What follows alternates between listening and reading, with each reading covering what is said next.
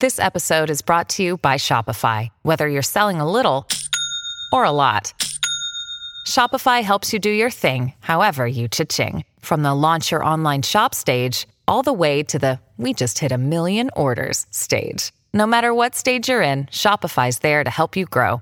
Sign up for a $1 per month trial period at shopify.com/special offer, all lowercase. That's shopify.com/special offer.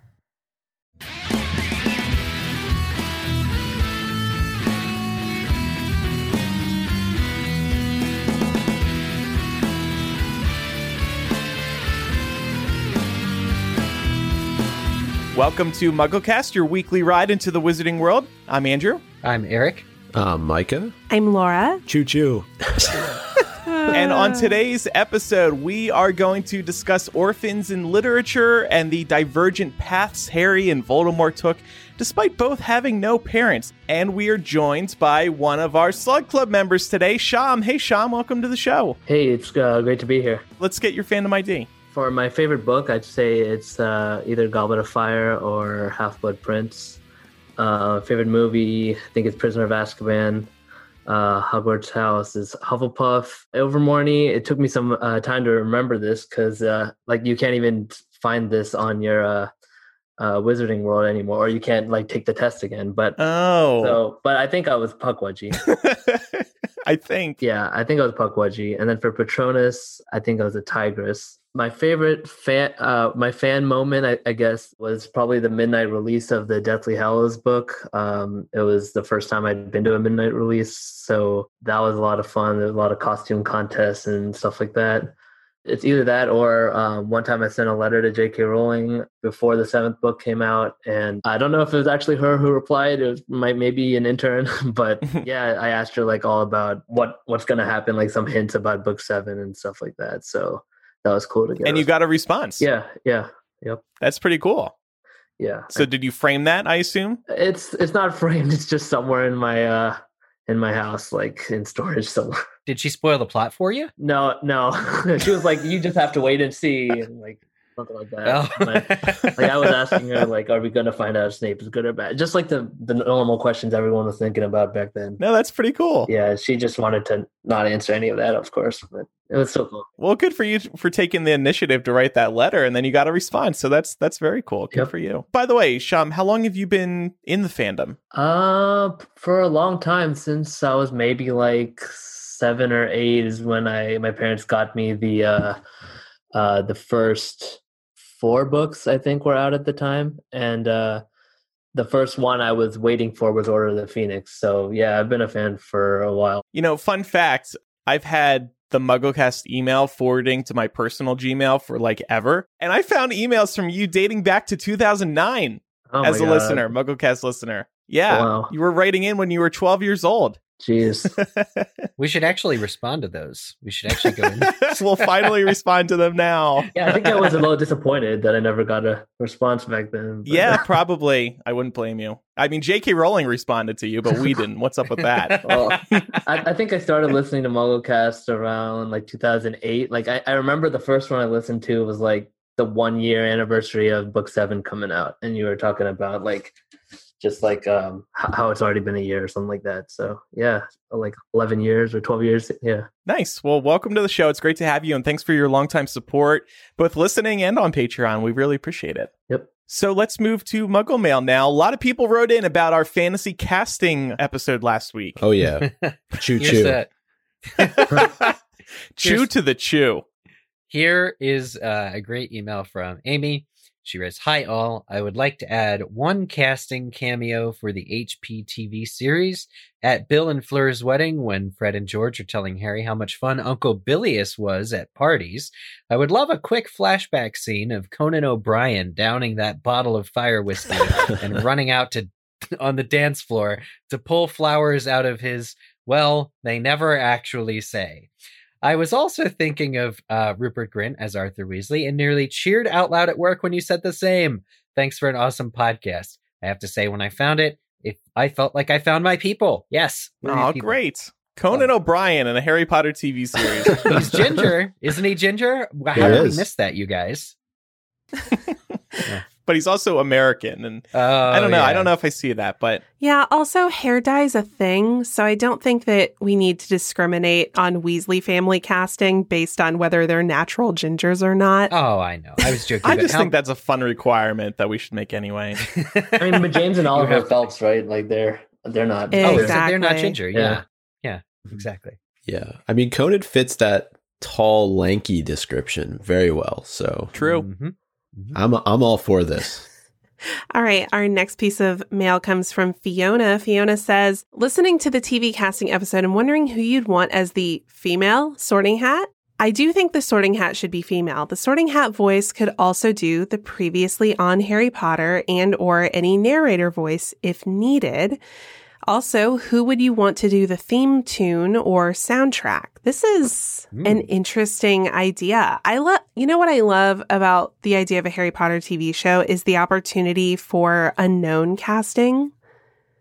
Like there are so many of these roles. Of course, we picked out actors that kind of, fit the roles in our heads, but it's entirely possible much of this cast could be made up of unknown actors. And I think the Sorting Hat voice could easily fall into that category too. And I love the idea of a female Sorting Hat. I would like, if it's not female, I would like Micah to be the voice of the Sorting Hat. So he's an unknown.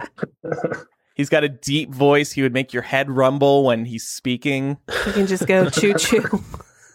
You need an iconic choo-choo, Hufflepuff for you.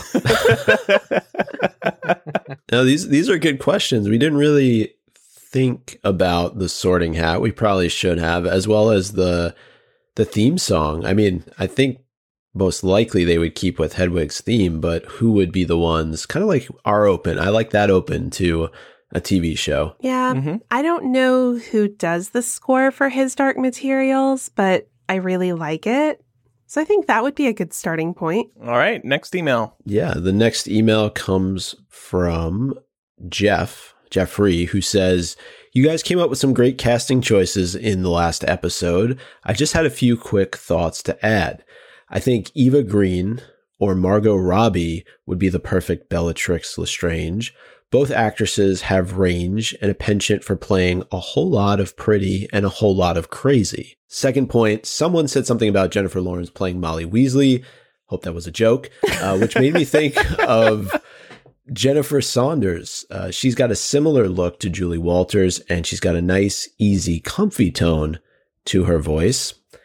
I did take a look at Jennifer Saunders. I agree. She does look a lot like Julie Walters.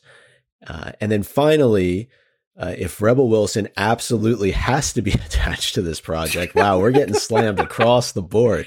Man, I think she'd be a good candidate for the Welcome Witch at St. Mungo's Hospital for Magical Maladies and Injuries. She's got the right kind of sarcastic edge to her character. Well, just to be clear, only Micah and Eric's choices are getting slammed. Mine and Laura's choices are appreciated. Yeah, actually, Jennifer Saunders, I had not thought of her, but I think she would be perfect. I don't know if y'all have ever seen anything she was in. I grew up watching Absolutely Fabulous, which is a Britcom that she was in. So on top of, having a good amount of range, she's also very funny. And it would be interesting to see how they could expand on her character's interactions with Fred and George. I like this Margot Robbie suggestion, too, for Bellatrix. Going back to the Sorting Hat casting real quick, I had to find the actress's name, but I was watching her on Broadchurch recently. Marianne Jean-Baptiste. She's got a really great voice. Oh, she's good in that show. Yeah, she's English. She's real good in the show. I would love her to be the Sorting Hat. For Jennifer Saunders, this might date me, but the only thing I remember her in is Shrek 2. If it dates you, if saying that dates you, it probably dates us all because it dates you in a good way, Sean. I think you're younger than all of us. Yeah. Okay, next email is from Abby. I was listening to your episode and you cast David Beckham as Ludo Bagman. Greg Davies seems like the perfect fit for me in looks and personality. He is hilarious and has a jovial demeanor that Ludo obviously does as well. He has the belly that Ludo has, and his face is how I picture Ludo's. He also has a carelessness and childlike ignorance that is key to Ludo's character. Awesome. Also, Adam Driver just seems like he was born to play Snape. Yeah, we got a lot of emails about Adam Driver playing Snape. Oh, Yep. wow. Yeah. Fan I can't believe favorite. we missed that. Greg Davies is amazing, an amazing casting choice from Abby. I know him as the host of Taskmaster, a great British TV series, kind of game show type thing. I like that. That's a very inspired kind of thing. And Sham, sorry, I should have given you a heads up, but do you want to read this last email? Yeah, sure. This one comes from Amy. Love the idea of a Harry Potter TV show, but I think it should be on a free network such as ABC, NBC, CBS, etc., since I only have antenna and don't have cable. It could even be on like Amazon streaming since you can watch it on a Fire Stick. I don't make enough money to pay for the TV show to be on a station such as HBO like y'all have been talking about. Plus, I think Kate Winslet could play Rowena Ravenclaw. That is a good choice. Mhm. Yeah, the thing about this inevitable series is we feel like it's going to be on a streaming platform because that's where all the competition is right now. That's where all the big projects are. Mm-hmm. That said, a lot of these shows actually do end up on DVD or Blu-ray, so maybe that could be a solution for you, Amy. I know Netflix has released a bunch of their shows on physical disc over the years to reach those people who don't have streaming, because there are plenty of people just like you who don't. So I have somebody I've been mulling over that I would really like cast in this show, but he has such a variety of range in his filmography that I'm like not sure where to place him. So I want to ask our listeners, what role do you think Joe Morton would be good for? You would recognize him as Olivia Pope's dad from Scandal. Also Miles Dyson from Terminator 2. Right. He's so good. And I feel like he needs to be in the show. So help me figure out where we cast him. Olivia. That's my impression of him on Scandal. That was pretty bad, but What? okay. Fine. Okay. How about Dumbledore? Yeah. Yeah. That'd be cool. Yeah. Awesome. Harry. Absolutely awesome. Harry. You need to put your name in the Goblet of Fire. Right, yeah. Old age. He said calmly. It's time to hear from this week's sponsor, Beachbody On Demand. So, look, at least here in the United States, coronavirus is going nowhere, and you're going to be continuing to spend extra time at home and social distancing and extra avoiding germs until next year. Be good to your body and mental well-being during all of this by checking out Beachbody On Demand. They are the easy-to-use streaming service that gives you instant access to over 1,300 super effective workouts, and they're suited for anybody at any time. The secret to getting results is getting started. Once you try Beachbody On Demand, you're going to notice you're feeling better. You're going to be like, wow, I actually feel alive, and I feel like I did something good for myself, because your blood is pumping. You're going to be feeling good. Beachbody On Demand lets you achieve your goals from the comfort and safety of home, and it is much cheaper than a gym membership. They've got so many great workout programs, but I've been really enjoying this new workout lately called Muscle Burns Fat, which focuses on strength training. Workouts are as short as 10 minutes, and they don't require extra equipment, so they're easy to fit into your day. There are programs that can work for any experience level, whether you're just getting started or you've been working out for a while. I really want you to try Beachbody On Demand because I know firsthand these workouts work well, and this is the solution to avoiding a germy gym. Just start with smaller workouts if you don't already have a fitness routine, and I promise you're going to be feeling better right after your first workout. It's the post-workout high, not the bodybuilding. That's why I've been addicted to working out since high school, and I'm sure many people will attest I am no bodybuilder. Right now, our listeners can get a special free trial membership when you text MuggleCast to 303030. That's so easy to do, so do it right now. You will get full access to this entire platform for free, all the workouts, the nutrition information, and support absolutely free. Again, just text MuggleCast to 303030. Okay, it's time for our discussion. Yes. Super, super, super exciting. So we were discussing Neville and Harry a couple episodes ago.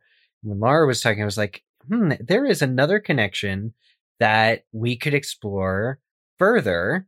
And it's that both Neville and Harry are orphans, but also there's orphans in literature. It's super, super, super popular to have a hero or a main character who has been orphaned. So it's like, we got to build a discussion about that. But, pretty much through fairy tales, literature, you get Cinderella, Oliver Twist. Orphans just show up really, really commonly. And also in superhero origin stories, Batman's an orphan, Superman is an orphan. He's raised by foster parents on Earth. Peter Parker, James Bond, Captain America. So there's so many orphans. I tried to wrap my brain around, why is it that there are so many orphans across literature, and what exactly is appealing about the orphan origin story that the author is like, yes, I need to do this? And then, Andrew, you found kind of an article that touches on this. Yeah, it answers that question exactly. At least the author of this article tries to. She shares a few different reasons why authors might make their lead character an orphan.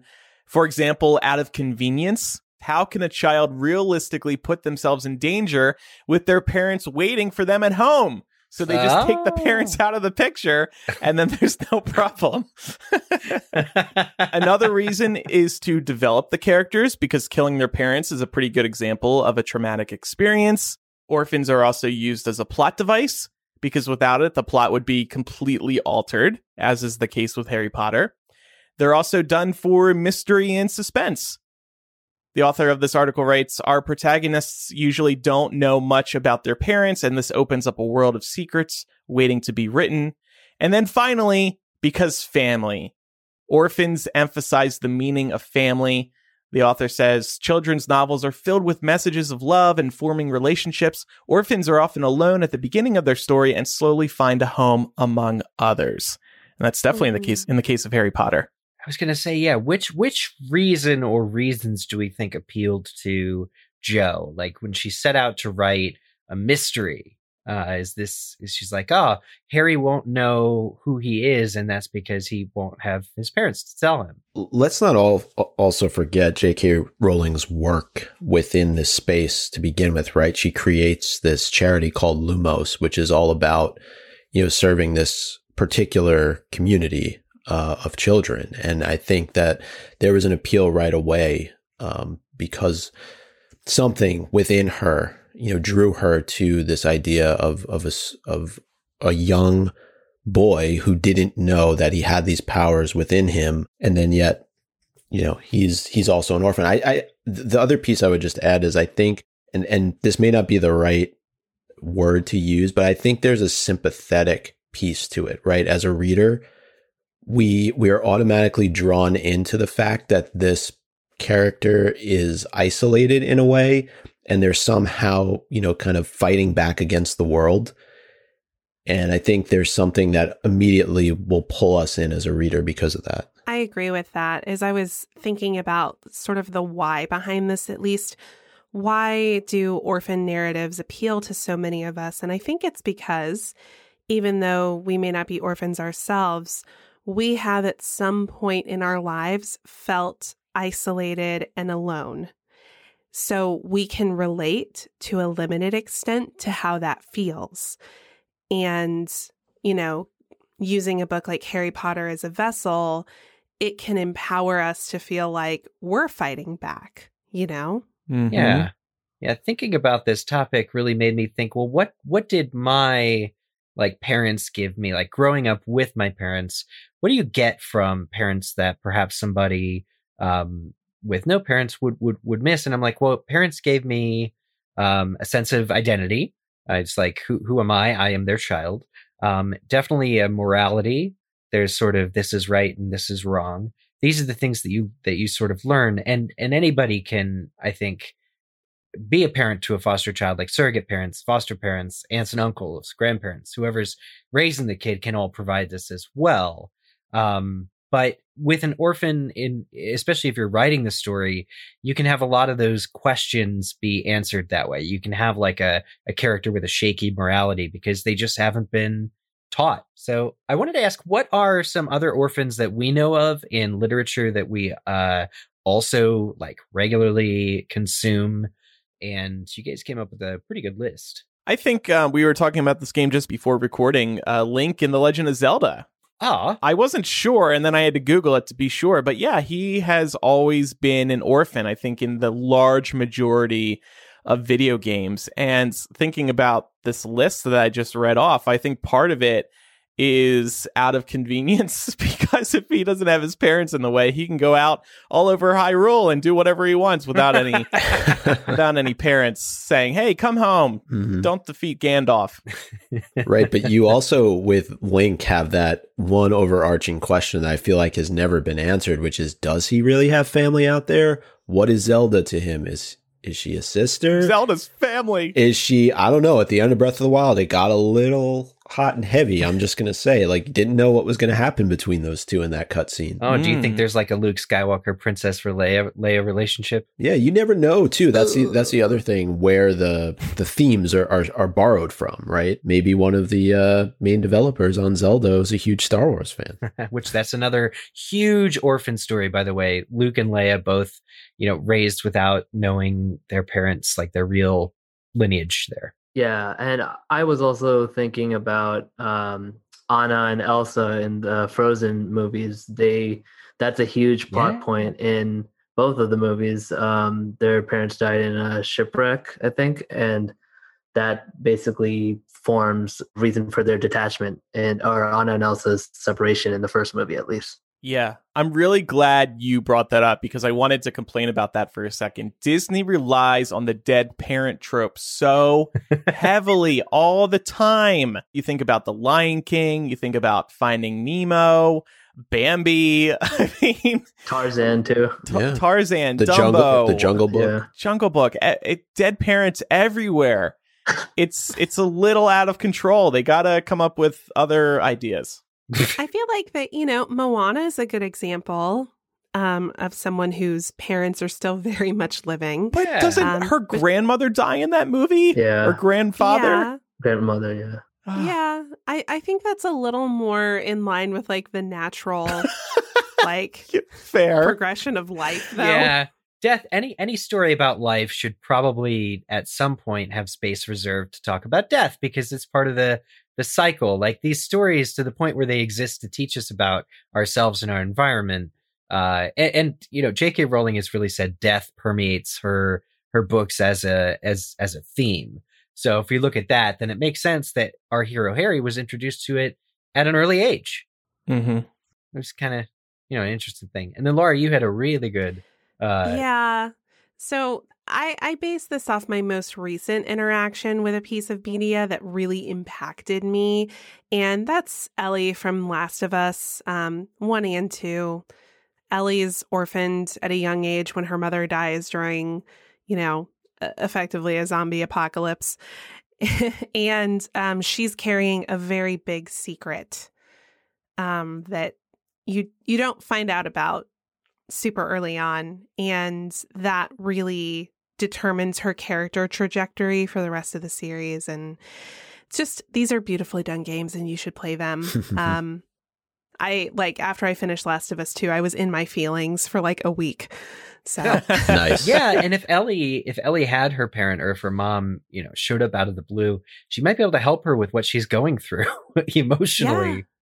Or what happened to her that made her the main character of this series might have never happened. Yeah. A couple that came to mind for me just thinking about it now and tying it to Song of Ice and Fire. You have Daenerys Targaryen, who is orphaned. You also have Jon Snow, who, once you learn the truth about him, he is an orphan as well. So, you have really the two main characters of that entire series who are orphans. And again, it's always interesting to see, why is it that the writer, the author, takes this path? Well, I think to an extent we can argue that everyone in Game of Thrones at some point becomes an orphan. Like all the Stark children too. Oh man. Oh, yeah, that's a fair point, Laura. Womp womp. Yeah. I was also going to mention one more is in the movie Shazam. Billy Batson is also an orphan. At least in the comics, he's more of an orphan. In the movie, his mom ends up just abandoning him and not wanting him anymore because she thinks the foster system can take care of him better. So, oh gosh, I remember a movie I watched as a kid that had orphans was Angels in the Outfield with Joseph Gordon-Levitt, and Danny Glover, and that's all about sort of definitely thematically related to what we're going to talk about later. But switching gears real quickly, what does being an orphan give Harry? And you say, when I think of like, especially young Harry, I think of like isolation and almost like a sort of comfort from the isolation. So, you know, like Harry has his friends with the spiders in the cupboard, but he really learns to keep to himself. Like, I don't know, he develops a sort of okayness with being on his own. I think most of the time, I think he's lonely, but there's like a, what's the word? Like an independence about him. Mm-hmm. I think, you know, from years and years of being tormented by Dudley, he's also given, you know, a bit of a hard outer shell. So when it comes to his early interactions with Draco Malfoy, he's not particularly shaken by them. His approach is just to sort of disengage. Like, okay, I'm just going to avoid that one. Right. I think it also gives him a reason to get out there, go into the wizarding world and search for answers. If he knew about his parents, I think he would have been less propelled to kind of go on this journey. With each book, there are more reasons for him to continue searching for answers about his parents and his family history. That's a good point. I think that aligns with, to the whole discovery of the wizarding world is really also a search backwards to who his parents were, because his parents were these great renowned witch and wizard. Right. And to an extent, who he is too, because his identity was stolen from him by the Dursleys. You know, he doesn't get that back until Hagrid first, you know, kicks down that door. You know, and so he's just as much as he's learning about who his parents were and the truth behind what happened to them, he's learning that for himself, too. And it gives him reason to defeat Voldemort because he wants to avenge his parents. Yeah. I would say it gives him a sense of independence, too. And that independence shows up throughout the series, but particularly in the earlier years, there's a sense of recklessness. And I think because now he's been given this freedom that he didn't have previously, he's just willing to go out there and try and do anything without being as guarded maybe as somebody who was raised by, let's say, Molly and Arthur Weasley. I like that you bring up the adventurousness, because like Harry takes great pride when somebody tells him he looks like James, or like he can ride a broom and James was like great at Quidditch. Like Harry really swells with pride, not only for identifying like he's similar to his dad, which who wouldn't like to hear that, but also it kind of, he's good on a broom because his dad was good on a broom. There's like a genetic component there that's like really interesting too. Well, yeah. And I mean, it really is like looking in a mirror, right? Like we see at the end of Prisoner of Azkaban, Harry, for a short period of time, believes that he saw his dad casting the Patronus charm to cast away the Dementors. Yeah. And I remember in particular the owl's memory sequence when Harry is actually straight up looking at his dad from like 8 inches away. And he says, he notes, you know, the similarities. So how would the story be different if he wasn't an orphan? If Lily and James had raised Harry, what are all the differences, do we think, that we would see in his character? He might be more spoiled. Do we think so? Do we? Well, his parents did have a lot of money, but I mean, they wouldn't spoil him in the way that the Dursleys spoiled their son. Yeah. Sirius would, though. It's like he was sending him gifts when he was I can see that. couple months old. Yeah, Sirius would be the first guy to give Harry like a cigarette. But you know what, that's true.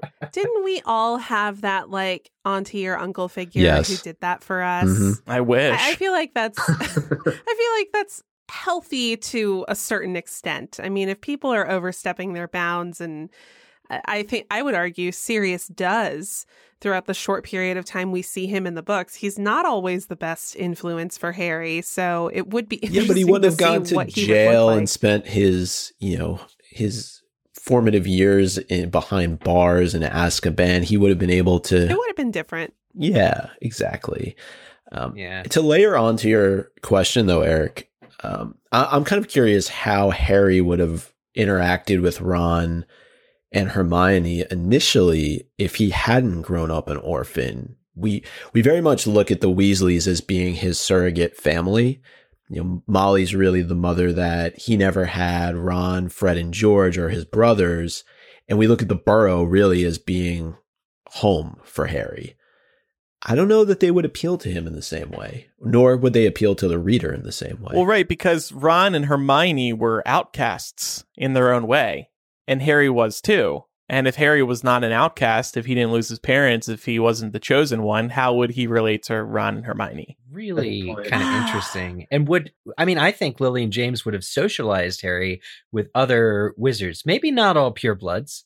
I think there'd be like some half-blood families, but if they're living in Godric's Hollow, which is purported to be this huge wizarding community, Harry would definitely already have friends by age 11. So, yeah, okay. I think Harry, by virtue of being an orphan, chooses to be an outcast, because we see walking into the wizarding world, he's walking in with all of this star power that he didn't know he had. It's very much like Dumbledore says throughout the books, like it's our choices that define who we are. And we see early on in the series, Harry could have gone down a path of celebrity, right? Like Draco Malfoy extends that invitation to him to sort of be part of that like cultish, like snot-nosed, wizarding society, and he chooses not to. And I think that's because this is all new to him, and he feels like an outcast just stepping into this space that he has no historical knowledge of, and he doesn't know anything about his family. I don't think that means Harry wouldn't have socialized with Ron and Hermione had this horrible fate not befallen him, but I don't know that circumstances would have like aligned the stars to allow it to happen in the way that it did. Right. On the train when Harry first meets Ron, I feel like that whole scenario would have gone completely different because he would have already had like pure blood friends, or not necessarily pure blood, but other prominent families. So he would already be sitting with them, and they probably would never have even had that connection early on. Or who knows? Harry's parents knew the Weasleys. Oh, yeah, that's true. So who knows? Maybe they would have been close. Did they? I forget that. I always forget that. Yeah, I could not see Lily and James only having friends based on, blood status. Let's also be real here. There would be no story without them dying. So, I mean... No, it would be a happy school-age tale of Harry running around Hogwarts in the invisibility cloak. Who's the antagonist? Draco? Lockhart? Maybe? I don't know. Yeah, the book series does open with Harry becoming an orphan. But actually, so Micah blew my mind. I was coming up with this topic, and Micah was like, well, if we're talking about orphans, you should talk about Voldemort. And I did a double take, and I was like, holy crap, Voldemort is also an orphan in Harry. But I don't know why it didn't occur to me. But of course, we see the orphanage. We see, Voldemort's parents or would be, and how that all comes together. Let's talk about Voldemort a little bit here, because so they're both orphans, but they're and one is the hero and one is the villain of this story. So how is that for storytelling right there? It's also worth noting too, though, that Voldemort, or Tom Riddle at the time, right, had a hand in ensuring that he was going to remain an orphan, in that he kills his father. But at the time, yes, his mom dies in childbirth and he's sent to the orphanage. And it is really interesting to see how he grows and develops versus somebody like Harry. And because Voldemort or Tom Riddle could have turned out just the same as Harry, or Harry could have turned out just the same as Tom. Because let's face it, Harry isn't treated great at all. Right. So is it something, I think this is kind of getting to a question Laura has in here, which is it something inherent in the person that you just can't control or change, that's there from birth? Well, and another factor, as a chicken soup will remind us later, Voldemort was born out of a love potion. So his existence was forced. It wasn't made out of love, whereas James and Lily, they loved each other when they conceived Harry, presumably. So I think that's a key difference. And also a key difference is their upbringings. Even though Harry was brought up in the Dursleys' home, it was still worlds better than what Tom Riddle was going through. Yeah, we're meant to believe that is the case. I always question, but J.K. Rowling did say, and I think you could find it on Accio Quote too, but she actually admits that as a result of being conceived under the love potion, Voldemort is completely blind to some of those finer parts of humanity, like love. And that seems to really excuse the whole, a lot of his behavior, a lot of what his choices are throughout the book series. And yet the books do consciously compare Harry to Tom Riddle quite a lot. And if you really think about it, like, what do they have in common? What does young Tom Riddle have with school-aged Harry? And I think they really are both, again, going back to being independent, going back to being able to handle tasks and sort of follow your own personal ambitions. I mean, Harry has Ron and Hermione, but he still goes off on his own quite a lot. And he's definitely sort of always, he keeps his own counsel, I guess you could say. But so does Tom Riddle. Yeah. I have a question for the panel. Before Dumbledore shows up and invites Tom Riddle to Hogwarts, is there ever a point in his young life where somebody has given him a chance before this?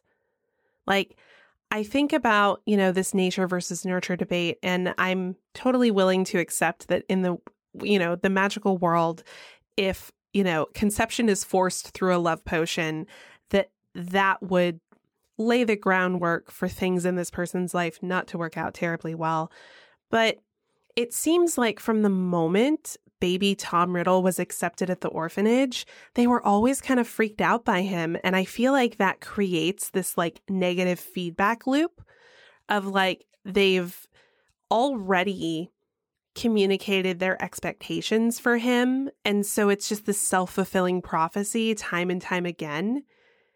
So maybe if somebody had given him a chance and tried to nurture him when he was much younger, it wouldn't have turned out as bad. I'm not saying he still wouldn't have been a sociopath, but maybe he would have been more of a functioning one. Right. Because he would have been thinking, somebody believes in me. Somebody wants to see me grow. And at least Harry, he had that in Arabella Figg, right? He used to hang out with her when the Dursleys would go on trips. And even though her food wasn't particularly good, he never seemed to mind her company because she was always kind to him. Yeah. That's definitely pretty interesting. And I don't think, when we talk about how Tom Riddle went bad and why he went bad, which is something that really excites me based on today's discussion, I also think of I don't think the orphanage was especially neglectful to him. I just think the whole, I don't blame people like Mrs. Cole or is it Ms. Cole? Mrs. Cole for, not attending to or keeping a distance, because I think the way he gained that reputation initially was based on his behaviors. But I just think the whole orphanage thing is that there were so many other kids to look after that he just was never given the individualized attention. I don't actually blame the orphanage for being actively complicit in fundamentally. I think that it was just because there's so many kids, by design, you can't give that kind of special attention that Harry gets with people. Yeah, I agree. I just think back to what Mrs. Cole says about even when he got here and he was a baby, he never cried. And in my head, that got me thinking oh, were they like freaked out by him from the moment he arrived? You know, and even as a kid, I mean, I'm sure we all have memories. Kids are super perceptive and they know when people don't like them.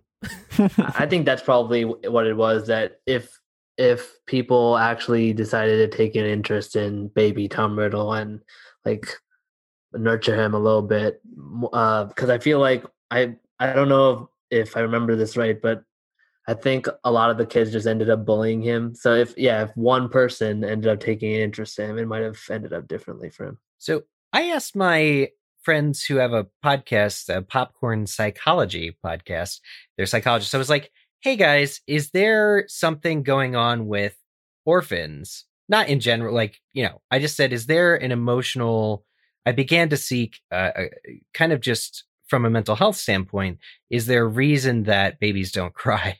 Because I was thinking about that quote about Voldemort not crying. And they suggested I look up something called reactive attachment disorder. And this is by no means a wide sweeping diagnosis for children or orphans. I want to be very clear about that. But looking up what this disorder is actually really inspired me and may answer some of these questions about Voldemort at a young age. So basically, like we were saying about Voldemort maybe not having individualized attention given to him, specifically in the first year of life, there's this bond that traditionally forms between infants and their parents. Whenever a baby cries, the child learns that they can rely on their parent for nourishment, for change of diaper, for all of this stuff. And if they are neglected or if they don't receive this, then their entire sort of ability to trust, or the relationship between, well, they just call it attachments. The attachments don't happen. And so it's a pretty interesting phenomenon to look at Tom Riddle under the lens of. Is this just a movieism, or when Dumbledore goes to the orphanage, you know, he gets Tom to go to Hogwarts? I mean, there's somebody who believes in him. Yeah. Was it just too late? Well, and that's a great question. So according to DSM-5, which is the book on mental health, here's reactive attachment disorder. Those who suffer from it experience or establish a consistent pattern of inhibited, emotionally withdrawn behavior toward adult caregivers, manifested by both of the following. The child rarely minimally seeks comfort when distressed, and the child rarely or minimally responds to comfort when distressed. So here you've got this relationship between young Tom Riddle not really caring about the adults in the orphanage. And in fact, doesn't he tell Dumbledore, they think I'm crazy, or they think I'm like, I did it. He's like very averse to the local adults. Mm-hmm. And also, here is what people with this disorder display: persistent social or emotional disturbance characterized by at least two of the following: minimal social and emotional responsiveness to others, limited positive affect, and episodes of unexplained irritability, sadness, or fearfulness that are evident during non-threatening interactions. So kind of cagey, kind of seeming cagey. And, you know, it just kind of really hits home for me that perhaps, you know, something like this is what J.K. Rowling was getting at with this character. Like, here's a guy who he never responded well to adults if they cared for him. We don't know, but he was always just withdrawn, and he ended up just not caring much about attachments. Like Dumbledore says, the adult grown Voldemort doesn't really have a friend. He has followers, but no friends. Yeah, and to answer your question, Andrew, like by the time Dumbledore came, was it too late? I'm not a social worker. I don't have a background in social work, but I know a couple of social workers, and through having discussions with them, there really is a critical period in the young development of children that can make it really difficult to come back from neglect and abuse. And definitely by the time someone's 11 years old, if they haven't been nurtured at all, it would be very difficult to bounce back from that. I know I mentioned Lumos earlier, but I do think it is important to just note the fact that there's probably a message that J.K. Rowling is trying to send, just given all the work that she has done fighting for kids in orphanages around the world to be reunited with families, that you look at Voldemort, who was raised in an orphanage, and you see what he becomes. And that's not to say that everybody raised in an orphanage becomes Voldemort. I just think that there's a subtext there from J.K. Rowling, especially when you compare that to Harry, where even though Harry is treated terribly by the Dursleys, he's still in a home. He still has family. And you mentioned Fig too, that he goes to on occasion. He's still getting out into the world. He's going to school, as bad as that might be for him. It's just different situations. But I do think that J.K. Rowling is trying to send a message there. Yeah, and Dumbledore notes this too when he's talking to Harry about when he first arrived at Hogwarts. He says something, and I'm just paraphrasing, but he's like, you didn't arrive as happy as I would have hoped, but, you were healthy. And so, at least kind of to Eric's point about reactive attachment disorder, there was a minimal level of care that was being given to Harry at the Dursleys. We can definitely say that it was not adequate in terms of nurturing Harry's, emotional growth. But still, there was somebody around to change his diapers. There was somebody around who provided sustenance, Mm-hmm. Yeah. Here's two more, just wrapping up on the disorder part. Here's two more quotes that I'd like to include. So children with this disorder often resort to negative behaviors like manipulation, isolation, aggression, lying, stealing, and harming themselves or others. These are all things that Tom Riddle and the orphanage is displayed to be doing. And we know that Tom Riddle's gift at manipulation follows him throughout his whole years at Hogwarts. And then honestly, here's a little hope light at the end of the tunnel. With treatment for RAD, children with reactive attachment disorder may develop more stable and healthy relationships with caregivers and others. There's some counseling involved, and it can be sort of resolved. So if Voldemort had been given, or if young Tom Riddle had been given more of a chance, or if something like this, if something like behavioral health had been known in the 50s, I think there may have still been hope for him, despite the whole love potion conception kind of thing. What blew my mind about it also, just in closing, is that the disorder is really developed in the first year of life. So the whole, changing diapers and forming eye contact with your parent happens in the first year of life. For the first year of life, Harry had his parents. Harry actually was one, when his parents died, 1 and 2 or 3 months. So he actually got the Lily and James, I'm assuming, unfettered, complete love experience, whereas Voldemort from day one was in the orphanage. Yeah. And so I think that alone separates them. They're both orphans, but there's a year difference between them. And I think that may psychologically explain why they both turned out the way they did. Harry got what he needed before he tragically lost his parents, whereas Voldemort didn't. So to end this discussion, I thought it'd be fun to kind of go through just various other, I know we already said some orphans, but what could, let's go through other pop culture orphans, because we've barely scraped the surface. Why did their creators choose to make them orphans? And, what does it give them? So the first one I think of is Batman. He is always alone, brooding in his cave, because his parents are dead and he's on a revengeance kick. But also his parents, who would normally tell him right from wrong, the whole morality thing I was talking about earlier, he's able to become a caped and masked vigilante, partly because there's no parents to be like, no, you shouldn't do that. So right, and because they're loaded and he's inherited their fortune, so he's like, cool, I'm gonna go in this cave and tool up a bunch of really cool technology so I can take these villains out. Yeah.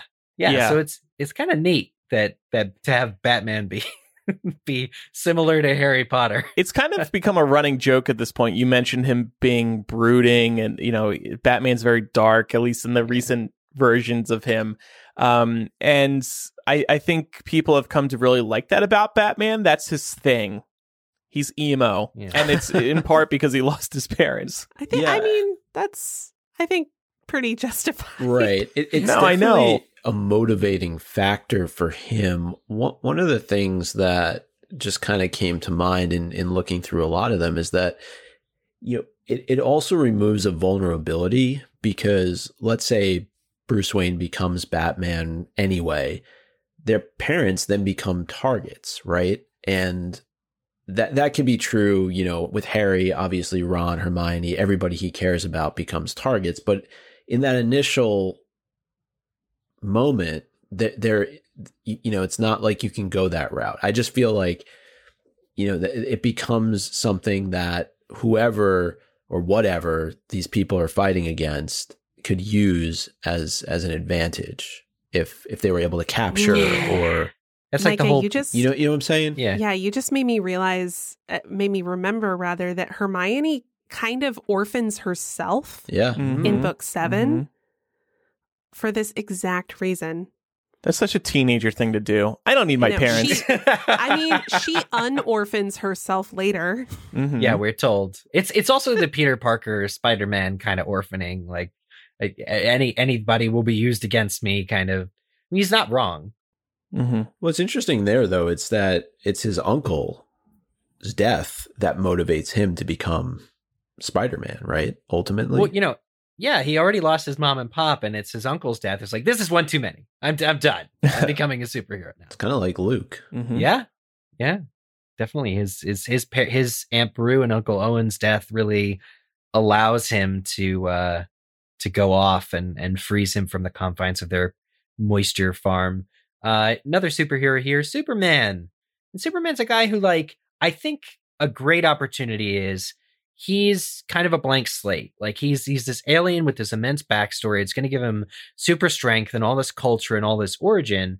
But as a kid, as a baby, he's raised on Earth by Americans to really sell the whole American dream of an alien, literally, but also from elsewhere, can become an American and uphold American values better than all the rest.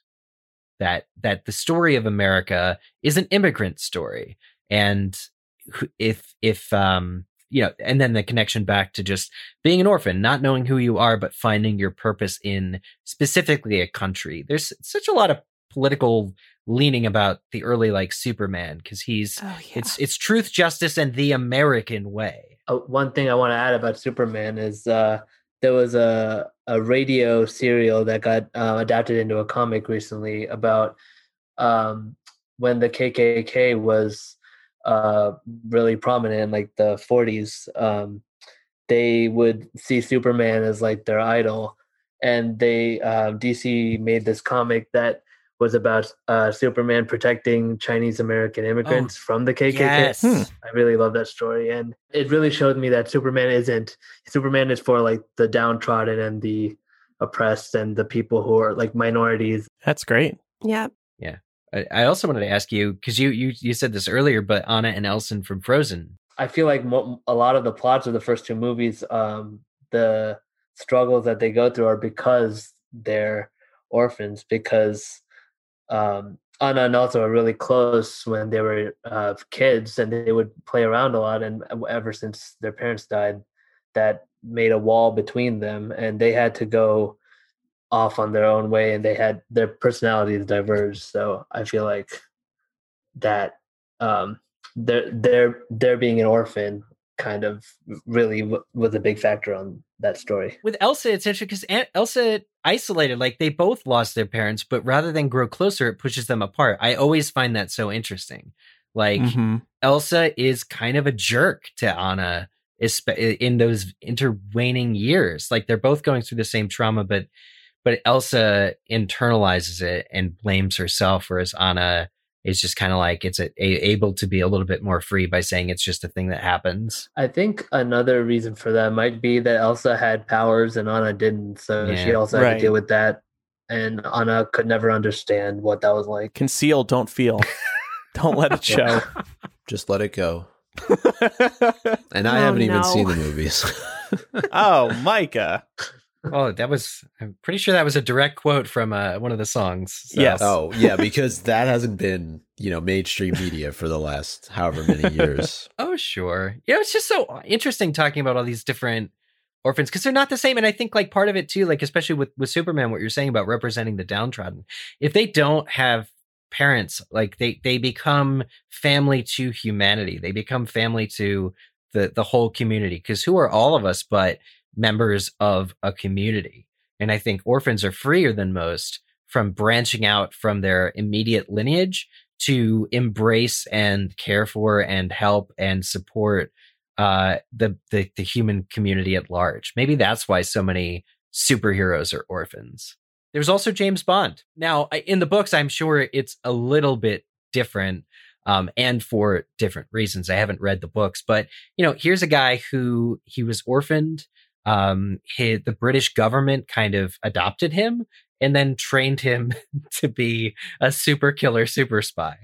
Again, there's sort of a disconnect between morality and also he's been taught that it's for the British government, that there's sort of a grooming process involved in doing his sort of patriotic duty.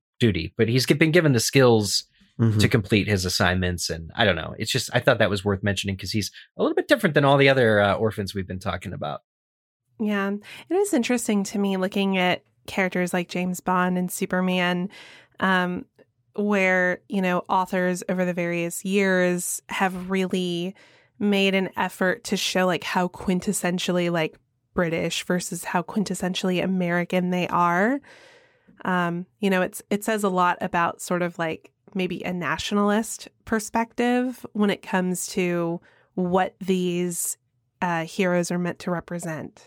Yeah, definitely. I agree completely. And I doubt that James Bond was nurtured by the government when they raised him. Look, they did not change his diapers. I don't know. They didn't hug him. Q or M.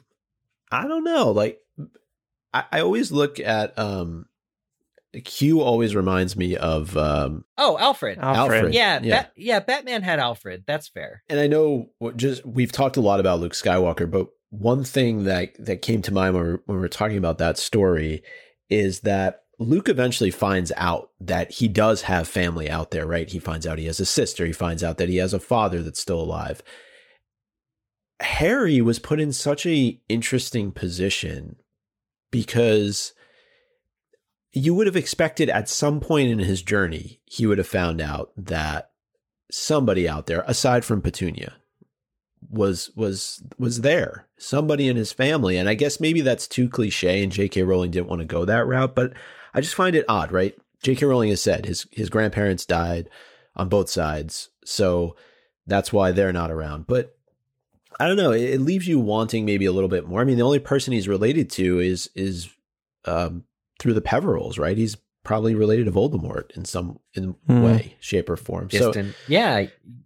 It's just weird that he doesn't find any other family member out there. I agree it's weird. But like with everything Star Wars tends to do with, you must be a Skywalker to have super ultimate powers, or you must be related to somebody else who had super powers. I get why J.K. Rowling didn't want to, and quickly had to walk back the whole Mark Evans thing as being like, no, he's not related.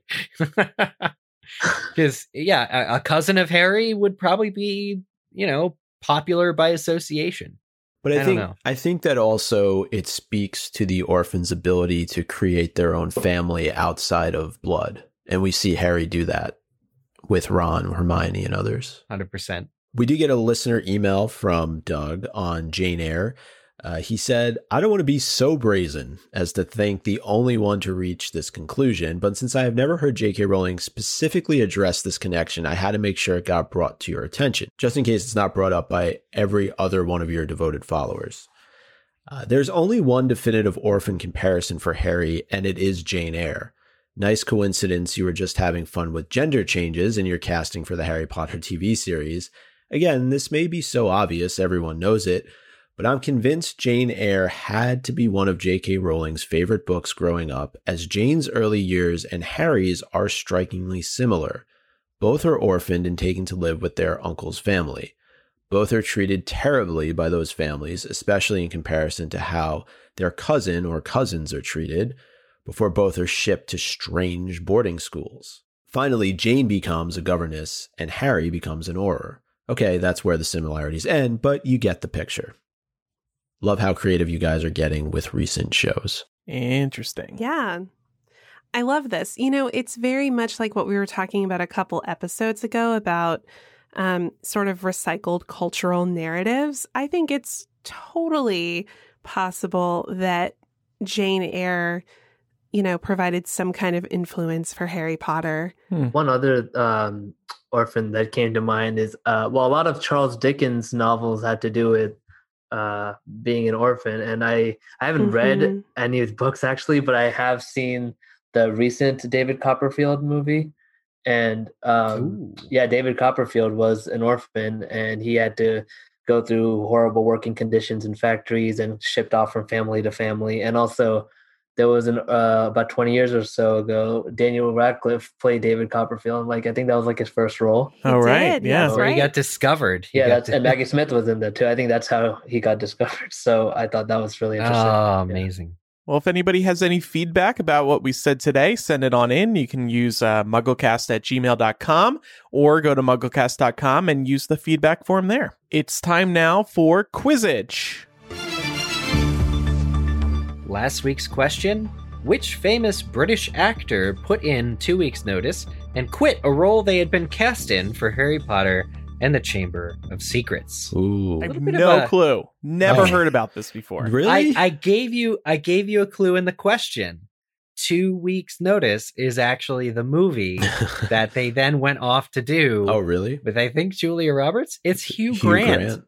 Hugh Grant. Hugh was cast as Gilderoy Lockhart and left production. Oh, he would have been great.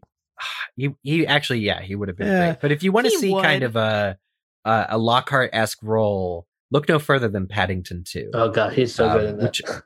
Produced by Harry Potter producer David Heyman. Yeah. Well, and also starring Brendan Gleeson. Yeah. There's a lot of Harry Potter actors in it too, like Imelda Staunton as well. Yep. Yeah. And Slughorn's in there too. Oh yeah. So it was listed as scheduling conflicts, but anyway, correct answers were submitted by 5 people: Lance Dan, Sport Voldemort, Count Ravioli, William Walton, and Jason King. Congratulations, everybody. Next week's question: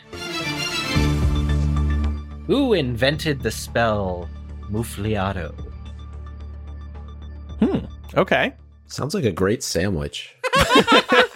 Come on down. Does it use a muffin? PLB. Eric, the pizza wizard. Oh, yes. Submit your answers by tweeting us with the hashtag Quizzitch. I'm really excited about next week's discussion because, Laura, we are going to be discussing the biggest plot holes in Harry Potter. Yes, and there are plenty of them to dive into, Andrew. Oh, yes, Laura. Yes. There's been a lot of discussion about this topic over the years online, but we've never really done this before. So I think this will be a fun way to criticize the series that we love so much. We criticize because we care. Never do that ever on the show. I think it is really important to be critical of literature that you love. Yeah. Yes. I don't think we're going to take all these too seriously. We're just going to have fun with it. Yeah. Oh, we'll try not to spend too much time on time turners. Yeah, I was going to say, is the whole next episode talking more Cursed Child? I think we should focus on the 7 books primarily. Well, I'm just saying Cursed Child is a big plot hole in and of itself. But anyway, no, this is going to be fun. Yeah, and if anybody has any big plot holes that have really bugged them, please email them in. Again, mugglecast@gmail.com or the contact form or our voicemail line, which is 19203-MUGGLE. And speaking of voicemails, we received this chicken soup from one of our listeners, Hildy. Hey, MuggleCast. My name is Hildy, and I'm almost 14 years old and an 8th grader. I'm an avid Harry Potter fan and have been since I first discovered the series back in kindergarten. My cousins Maya and Willa and I love talking about the series and coming up with cool theories. I discovered your podcast when I was about 11, while looking for some new parts of the fandom to explore. If I'm being entirely honest, I haven't always kept up with the episodes, but recently I've been listening every night while getting ready for bed. I love listening to you guys theorize and share different opinions and perspectives on the series. One of my favorite parts of the show is chapter by chapter. And even though you're sadly finished going through all of the books, I will definitely be going back to listen to the older ones. I just wanted to say thank you for all that you do.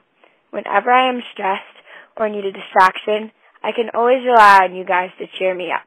So thank you again for creating a truly awesome podcast and for still being able to talk about things after 15 years. P.S. This is a theory of mine from one of your episodes a few years back that I have always wanted to share. I don't know if you guys have talked about this one on one of your episodes. You probably have, because then again, I've definitely missed a few of your episodes. No offense. My theory is that Voldemort cannot feel love because he was not made with real life. As you know, Merope, I think that's how you say it, Gaunt used a love potion or spell to get Tom Riddle Sr. to be with her. That is why I think Voldemort cannot feel love, because he was not made with real love. He was made with a love potion. Let me know what you think about this theory, and thank you again for all that you do. Bye. All right. Thank you, Hildy. That was very sweet. Yeah, and also spot on. I think we addressed that earlier in this episode, that this was confirmed. That, Tom Riddle's various detachment disorders are likely stemming from his creation due to a love potion.